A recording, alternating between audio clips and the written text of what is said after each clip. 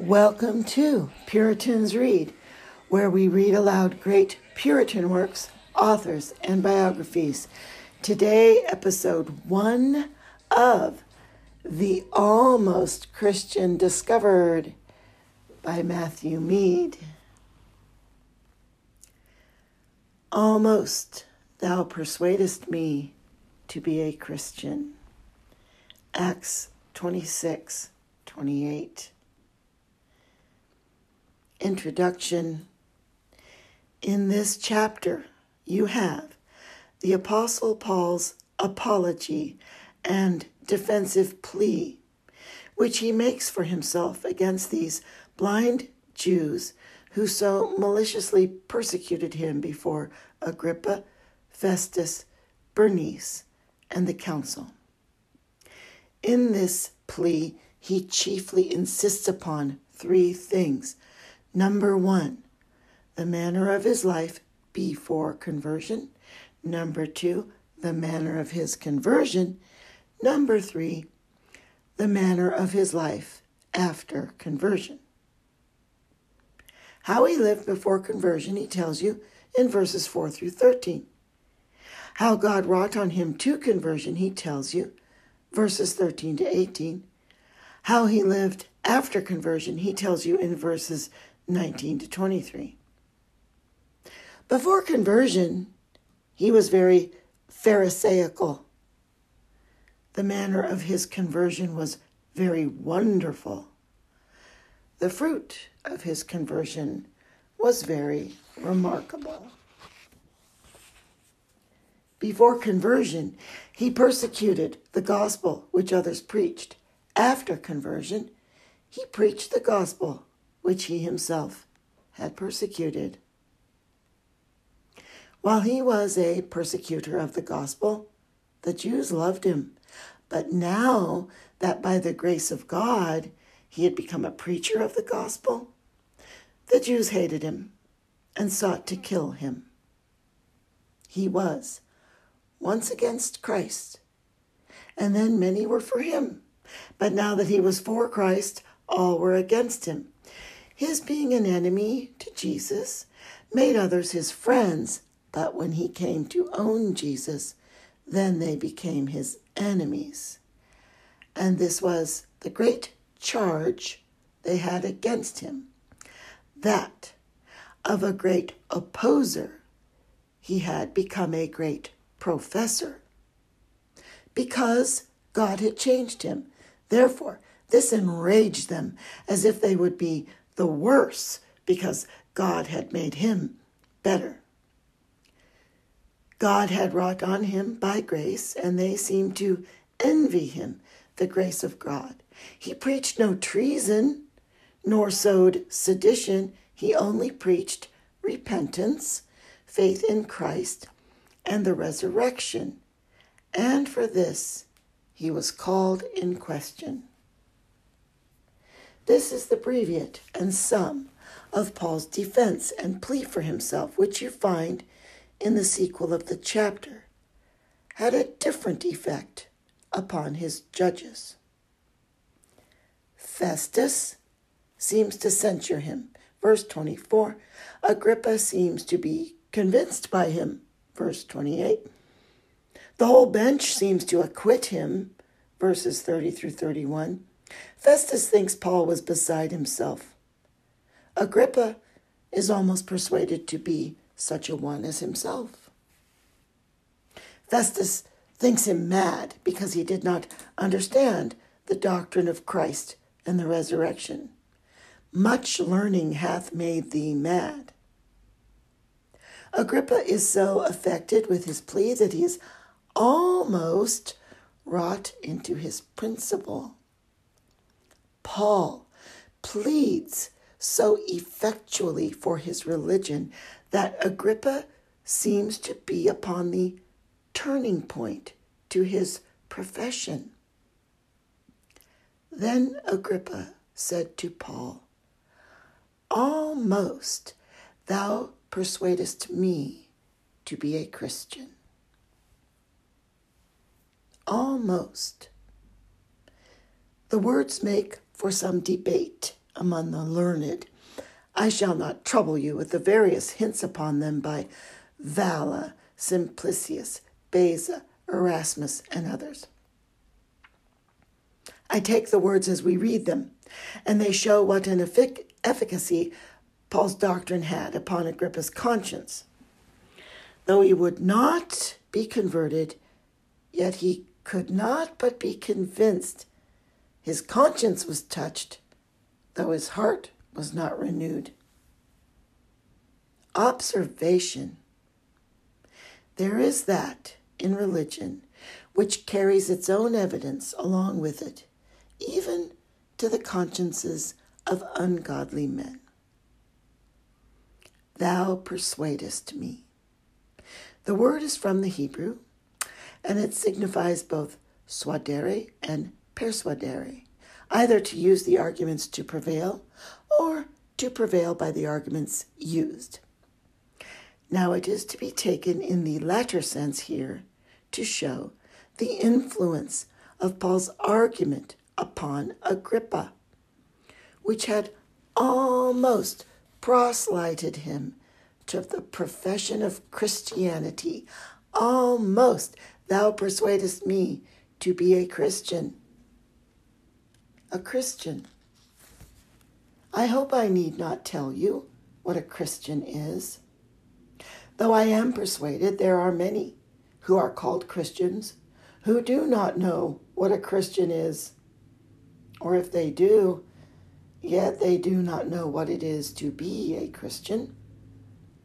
A Christian is a disciple of Jesus Christ, one who believes in and follows Christ.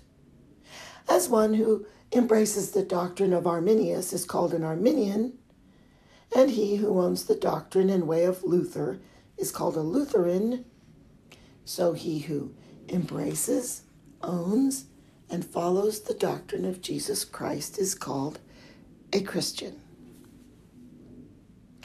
The word is taken more largely and more strictly, and so all who profess Christ come in the flesh are called Christians in opposition to heathens who do not know Christ, and to the poor blind Jews who will not own Christ, and to the Mahometan who prefers Muhammad above Christ. But now in Scripture, the word is of a more strict and narrow acceptation. It is used only to denominate the true disciples and followers of Christ. The disciples were first called Christians at Antioch. If any man suffer as a Christian, let him not be ashamed, who is as a member and disciple of Christ. And so in the text, almost thou persuadest me to be a Christian. The word is used only in these 3 places in all the New Testament, and in each of them it is used in the sense aforementioned. The Italians make the name to be a name of reproach among them and usually abuse the word Christian to signify a fool. But if, as the apostle said, the preaching of Christ is to the world foolishness, then it is no wonder who the disciples of Christ are to the world, fools. Yet it is true in a sound sense who they are, for the whole of godliness is a mystery. A man must die who would live. He must be empty who would be full. He must be lost who would be found. He must have nothing who would have all things. He must be blind who would have illumination. He must be condemned who would have redemption. So, he must be a fool who would be a Christian.